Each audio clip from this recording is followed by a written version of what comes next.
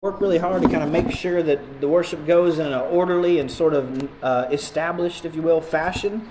And a lot of them were out, and so I just want to say a special thank you to everyone stepping up kind of last minute and making everything happen and sort of pitching in and stepping up. So I appreciate it. So I want to remind everybody that tonight, this Sunday night, will be our leadership service. And it used to be kind of just our youth leadership service. We've opened it up to anybody who... what we'll do is we'll have sort of an abbreviated, sort of traditional format, a little bit shorter lesson, and then we'll leave about 15 to 20 minutes at the end for some of our young men or just anyone who wants to feel more comfortable reading Scripture or leading a song, leading a prayer in front of sort of our corporate worship. And we believe doing things like this kind of allows us to have a better bench, if you will, for when times like this happen, so that we have as many young men as we possibly can who feel comfortable getting up and being part of our worship service. And then next Sunday night, something I'm very excited about is Mr. Phil Dunn from the Bumpus Mills Church of Christ is going to be preaching for us next Sunday night. Something we've gotten a lot of feedback on as a church from you guys over the last year is just reconnecting with other churches in our area and kind of building some of those relationships up. And so I am super excited to host Phil here from Bumpus Mills. I've known him really for a while since he introduced himself when I first came to town. I've gotten to know him pretty well. I have a lot of respect for him and that leadership over there at that congregation. And when we spoke last week, he was excited to be here. So I look forward to that next Sunday night. As for this morning, we will be studying a world-famous passage of Scripture, a very controversial topic, especially in today's day and age. We've been studying the Sermon on the Mount in Matthew. And Matthew 7 begins with the ever popular line, "Judge not, lest you be judged." I say it's controversial because this is a frequently cited phrase in moral and ethical discussions these days. A recent poll actually found that almost half of Americans believe moral truth is relative to one's situations or circumstances. What I found more concerning about that poll is that 1 out of 3 Christians believe that moral truth is relative. Before our leadership service tonight, and sort of that abbreviated lesson I mentioned earlier, we're going to talk a little bit about the difference between biblical tolerance and moral relativism. Because I believe this current phase we're in a society is not simply tolerance, but it is moral relativism, which is where there is no true right and no true wrong, but it's all dependent on the person and their situation. And we're talking about that tonight because I believe these ideas of tolerance and relativism are very closely tied to what Jesus talks about here, and that is judging, or being judgy, being judgmental, passing judgment.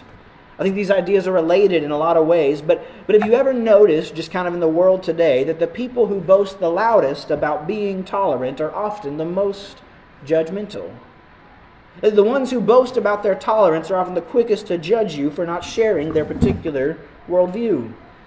The modern sense of tolerance is not just acceptance of a diversity of beliefs and thought, but it is actually the exaltation of some beliefs and thoughts above those of others.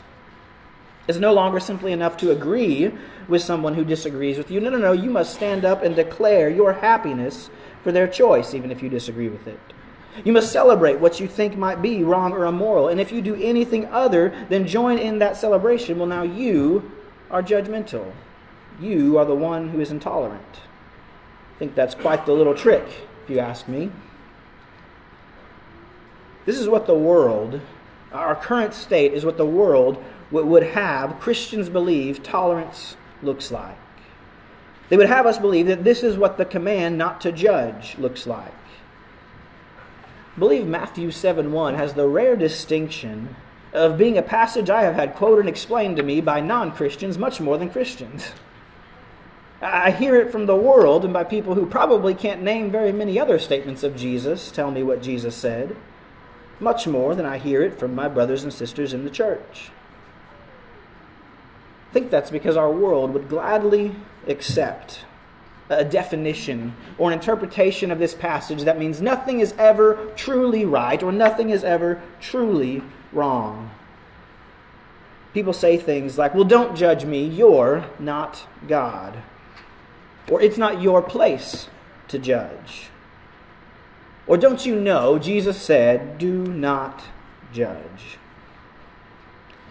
If we accept this definition, if we accept that by saying, judge not lest you be judged, if we accept that by saying that Jesus meant we should never declare anything as fundamentally right or fundamentally wrong, then Jesus was a hypocrite. We can be quite confident that this is not what Jesus meant at all.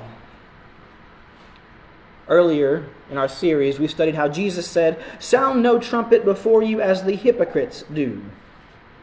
He said, as you pray, you must not be like the hypocrites. He said, do not heap up empty phrases as the pagans do.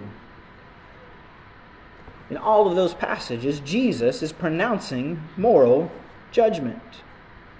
He's absolutely saying that this way of conducting yourself is right and this way of conducting yourself is wrong. In Matthew 18:8, he said, if your hand or foot causes you to sin, cut it off and throw it away. If your eye causes you to sin, gouge it out and throw it away. There's a reason that we all know those verses, but churches have plenty of two-eyed and two-handed people, even though we might all have sinned. There's a reason we're not chopping and gouging as part of our worship service every morning.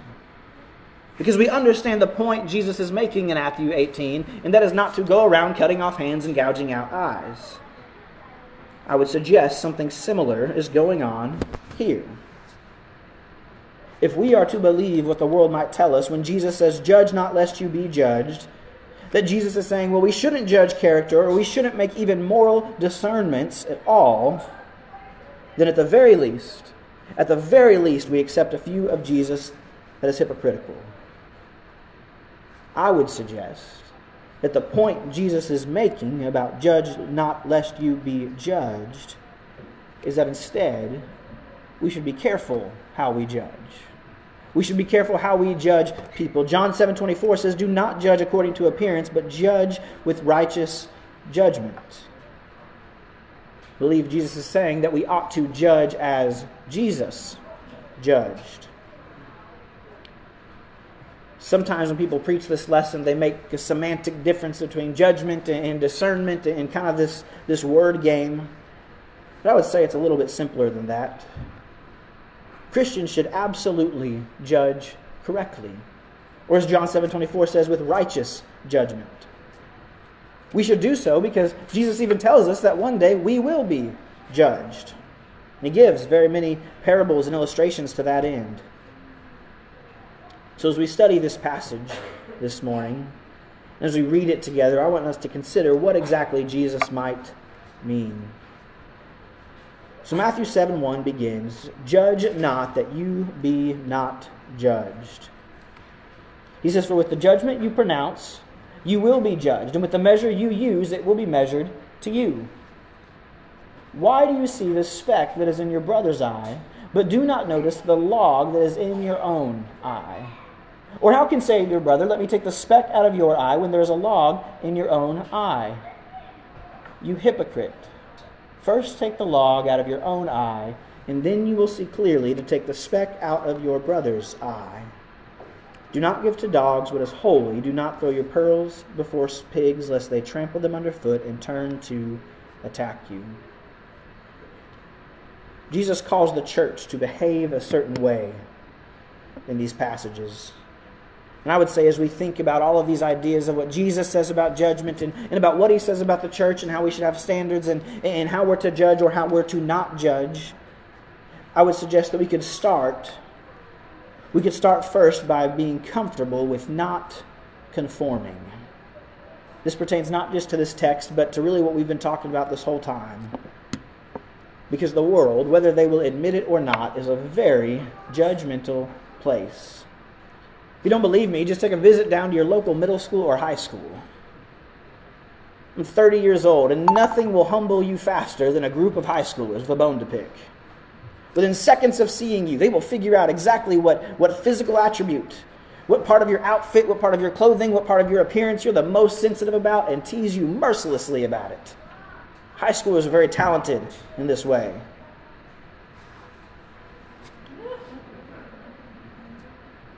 But Jesus says the church should not be this way. We should certainly not judge by appearances. In this way, being comfortable with not conforming also really means being comfortable with being uncomfortable. I like to think, and that's every now and then we get a visitor who kind of either humbles me and tells me this isn't true, or they make me feel kind of warm and fuzzy and tell me it is. But I like to think that we are a place where people feel welcome. Where people feel welcome to sort of come as they are, as the saying goes. I want people to feel that way because, in my experience, visitors may not always remember the names of the people they meet. They might not remember the names of the preacher or the elders or the deacons or even what the lesson was about. But I can assure you, if people come to visit, they will remember if they feel judged. They will remember that interaction with that one person who maybe gave them a snide glance or made an impolite comment. I've only worked as a minister with the smaller country churches. And I pray that the Lord will allow me to continue to work with small country churches because it's just a preference and I understand that. But it's just where I feel comfortable. It's the dynamic that I sort of gravitate to, that I enjoy. But if I'm being honest, my experience has shown me that I think this is something that the bigger city churches tend to get right a little bit better than the small country churches. They tend to be a little bit more understanding that you can come dressed as you are. I will never forget my first interaction with an older gentleman at a church I grew up at. I believe he's an elder now. I couldn't tell you his name. I don't think he had said very much to me before, but in fact the first thing he said to me was, "Do you really think shorts are appropriate for Sunday night?" I was like 8, 10 years old. I couldn't tell you anything else that guy said. I'm sure he did plenty of great and wonderful things in the church. But I remember that. Discussion on shorts is for another time. But we tend to be a little bit more judgmental when it comes to people's dress and their appearance. And I understand you can't find a scriptural basis for how one should dress, whether they should wear closed-toed shoes or shorts. In fact, anytime this conversation always comes up, I joke with people that we should really go back to the biblical model and we should all wear togas and sandals. No one really seems to agree with me on that for some reason. I don't know why. I think it's something the larger, maybe the urban churches get a little... They tend to welcome you regardless of who your dad was or where your grandmother worked or where you went to high school or who your aunt was in high school, who did their hair. It has been my experience that the small town church struggles a little bit with judging, as the world does, with judging people by their appearance. I want to read you a selection from James 2. If you have your Bibles, you can turn there, but I usually read from the ESV. The translation I'm reading out of this morning as I read a couple verses from James 2 is actually from the BTV, and that's the Brother Terrence version, which is sort of like the Message. It's a loose paraphrase, but stick with me, I think you'll recognize it. From James 2:1, "My brothers, show no partiality as you hold the faith in our Lord Jesus Christ for the Lord of glory. For if a man wearing a suit with a nice haircut comes into your building, and a person with blue hair or visible tattoos or facial piercings also comes in, and you pay attention to the man with nice clothing and have a nice conversation while telling them how welcome they are, while you say to the funny person, 'hello,' with a fake polite smile and a weak handshake, have you not then made distinctions among yourselves and become judges with evil thoughts?" I hope you'll forgive if that seemed a little blasphemous, suggesting a paraphrase of the Word of God. But I think it's one thing to say when, if someone looks nice or someone looks rich or someone looks poor. But if we put it in terms that we're familiar with, the truth is the church has a judge by appearance problem. But the church should not judge by people's appearances, because we should not judge as the world judges. We should be comfortable, we should get comfortable not conforming in this way. Now, that statement I pair very strongly with the next, and that is that the church, as a church, we need to get comfortable condemning sin. We should no means judge people by their appearances or by how things look, but I would argue that this is the kind of judging or discernment that we absolutely should be doing.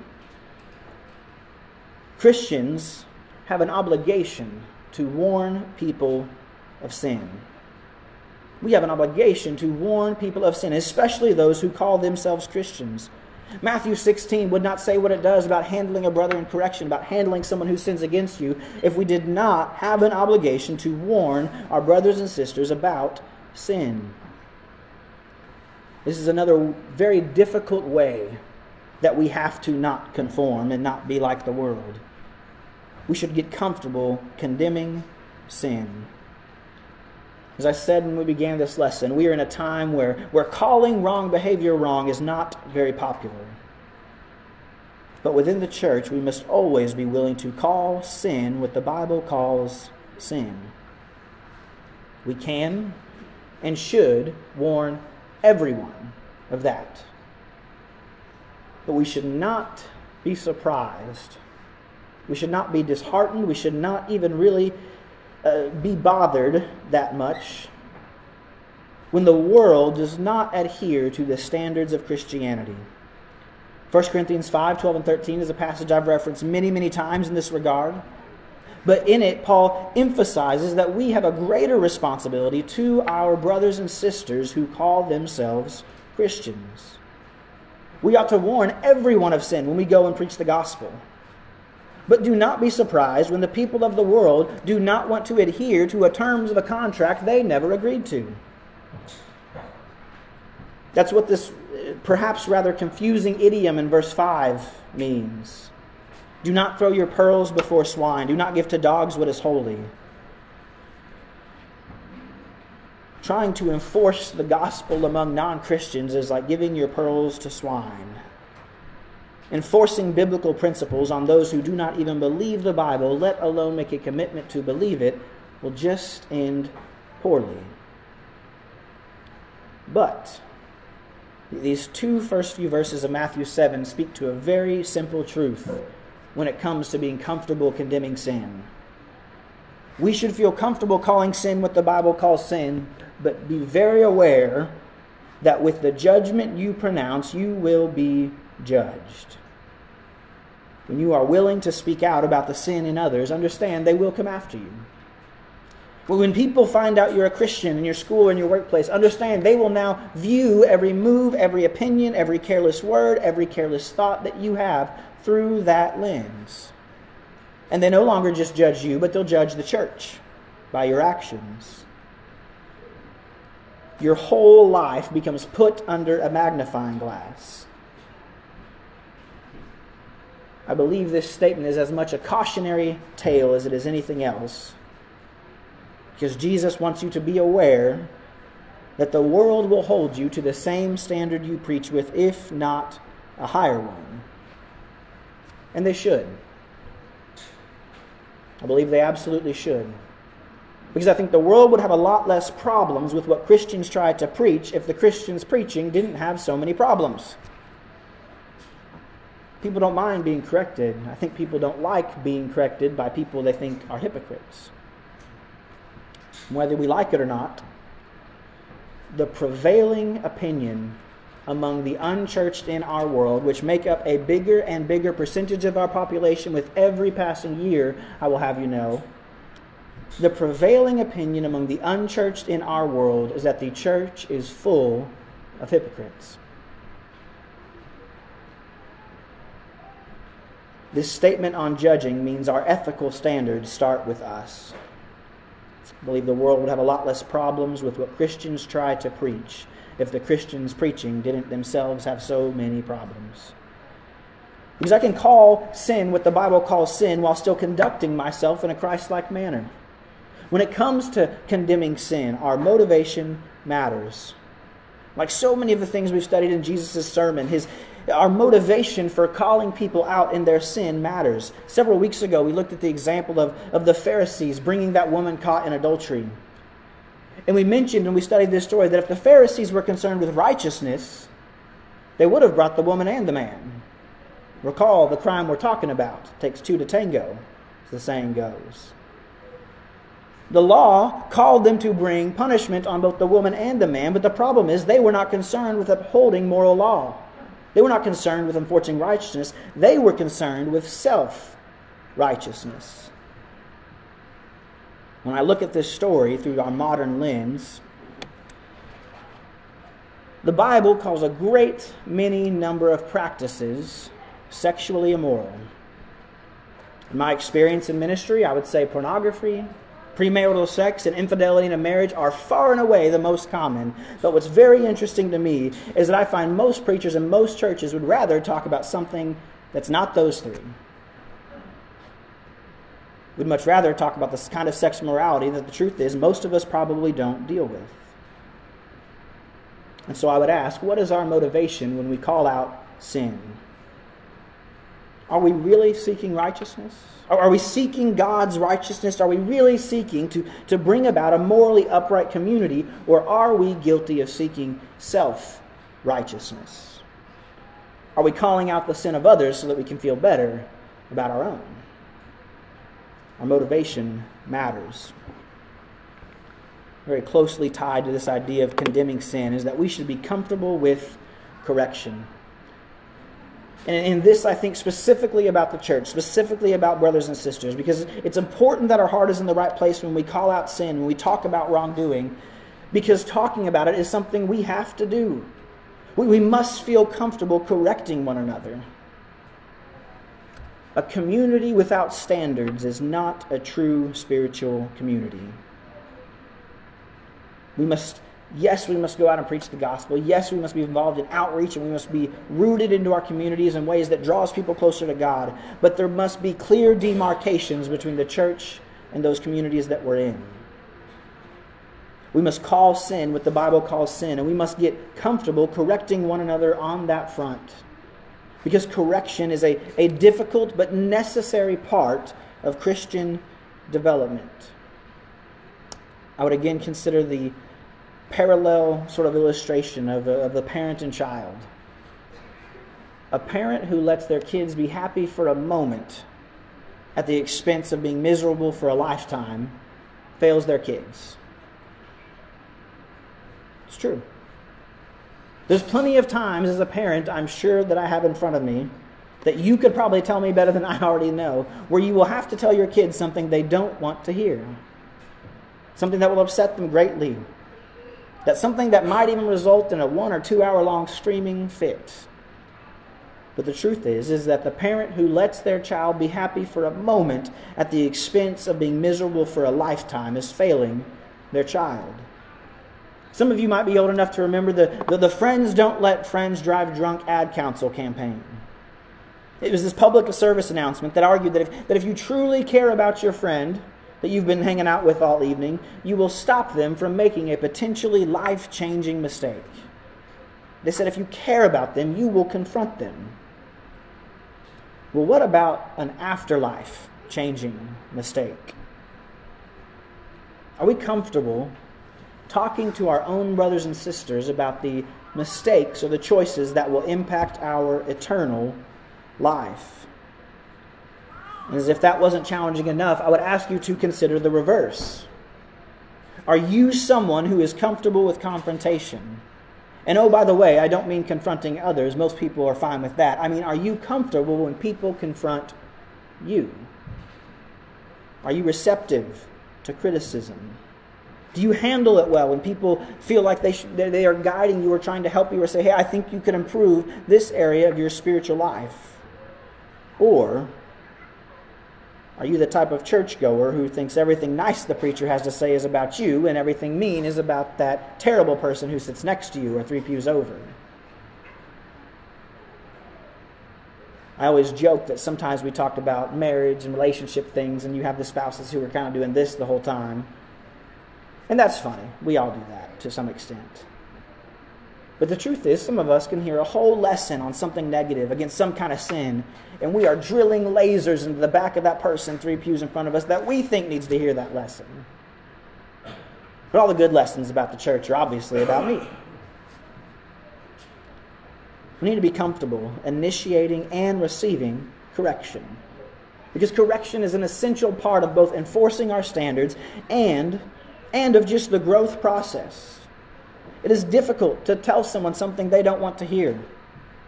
It is difficult being told something you don't want to hear. But when it comes to our spiritual health, when it comes to our salvation, it is always worth it.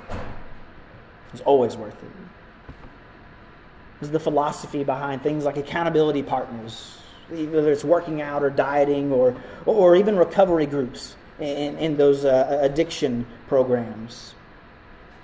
The idea is it's a group of people who will hold you accountable, who will not tolerate fakeness or even outright deception. They will call you out because they want what's best for you. Another hallmark of those two communities I just mentioned is that they are comfortable with convicted people. For some reason, the word convicted always gets used with felon. It's not really where I'm going here. But the church should be comfortable with those convicted of sin. We use this word convicted to talk about when a passage of Scripture, or even a sermon, or even a song, or something that's read resonates with us. We'll say that something convicted me. It opened my eyes to realizing that I've somehow been in the wrong. And when this happens, the church should be a place where people feel like they can be honest about what they have been convicted of. James 5:16 says, "Confess your sins to one another and pray for one another that you may be healed." We talk all the time about wanting to be a place where people, both Christians and non-Christians alike, feel like they can be healed. What that means is that on the individual level, each of us is responsible for cultivating that environment, for fostering the spiritual culture where people feel comfortable sharing their struggles, where people can be confident that they will be prayed for and healed, not judged, not gossiped about, not put down or shamed. And understand that there is a fine line. There's a tension inherent in some of these claims. But yes, we need to condemn sin even when the world does not.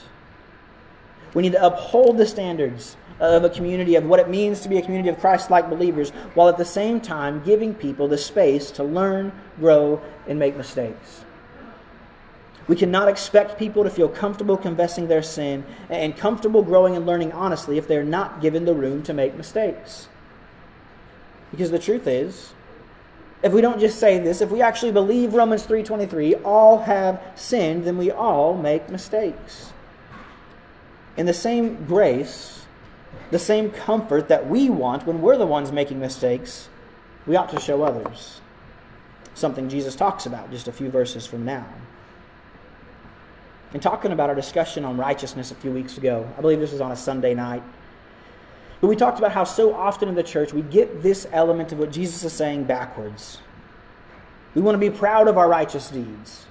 We want everyone to know all the things we do right, and then we want to hide our sin and keep it from people. Not just keeping quiet, but maybe even lying about it and covering it up. While Jesus says in the first half of Matthew 6 to be secretive about our righteousness, while being comfortable with being honest about our sin and about our struggles. It is of the utmost importance that people believe the church is a place where they can be honest, where they can grow, where those who are struggling, who are still dealing with real life problems, can still feel welcome. Because if it seems like the church does not welcome flawed people, those flawed people will not just suddenly stop having problems, they will stop coming to church. They will keep moving, they will find somewhere else. To again speak to our parents, if your child does not feel like they can talk to you about their mistakes, which do you think is more realistic? That they'll stop making mistakes or that they'll stop talking to you? The same is true for the church. So the question becomes, can you welcome flawed people and allow room for growth without relaxing the Bible's view on sin and on condemning sin? And I would say the answer, not from me, but from Scripture, is a resounding yes. One example is that woman caught in adultery in John 8. The one to whom Jesus says, "Neither do I condemn you, go and sin no more." But Jesus himself was asked why he spent so much time with sinners, why he associated with the unholy, why he dined with the Gentiles. And his response in Luke 5:31 is that those who are well have no need of a physician, but those who are sick. I have not come to call the righteous, but sinners to repentance. When sinners come to the church, they should feel pushed to repentance, not pushed to the exit. I can't tell you how many congregations I've been a part of who would rather just be a place where people like that aren't welcome than deal with their problems and their difficulties. And guess what? I'm in ministry. Yes, it's harder to deal with people who have problems. So what? We all got them. That word sinners applies to both those outside the church as well as those inside. We are a community who can be honest with one another, or if we are a community who cannot be honest, who cannot be comfortable with another, who cannot support one another as we learn and grow in our faith, we will become a community of fake Christians. We will become a community just like the world thinks we are, where we lie about our problems, instead pointing the fingers at other people. We'll become those Christians who pretend everything is fine when it's not. Who pretend we have no problems, we have no real temptations, we have no real struggles with sin, when in reality we are dying on the vine and growing further from God every day. We will paint ourselves as Christians who do not need help when in reality we are drowning. When that happens, we become guilty of the very hypocrisy that Jesus condemns. We become a church who can never succeed in our mission. I would call us to remember that as a church, as a spiritual community, we are above all things part of God's mission. All throughout our series, we've been talking about this phrase, the kingdom of God, what Jesus calls the kingdom of God, and how to be a part of that kingdom means to participate in the mission of God. Jesus tells his disciples in John 15, I am the true vine, and my Father the vine dresser. Every branch in me that does not bear fruit, he takes away. And every branch that does not bear fruit, he prunes, that it may bear more fruit. If anyone does not abide in me, he is thrown away like a branch and withers. And those branches are gathered up, thrown into the fire, and burned. God calls us to be a part of his purpose and his mission, truthfully, or else. He calls us to go out to heal and make disciples. If you are hurting, if you are struggling, I want you to understand, whether you're a visitor, whether you're a member, whether you've been here twice or 200 times, that our very purpose is to help you in any way that we might have ability. If there's something that's been weighing heavy on your mind, there's no shame in asking for help. Our mission is to reach the lost, to heal those who are hurting, and to go and make disciples. If you're with us this morning and you have not made a decision to become a disciple of Jesus Christ, to commit yourself to becoming a follower who is devoted to him in all things, and that is a journey that can begin today. If this invitation is for you, you ask to become at this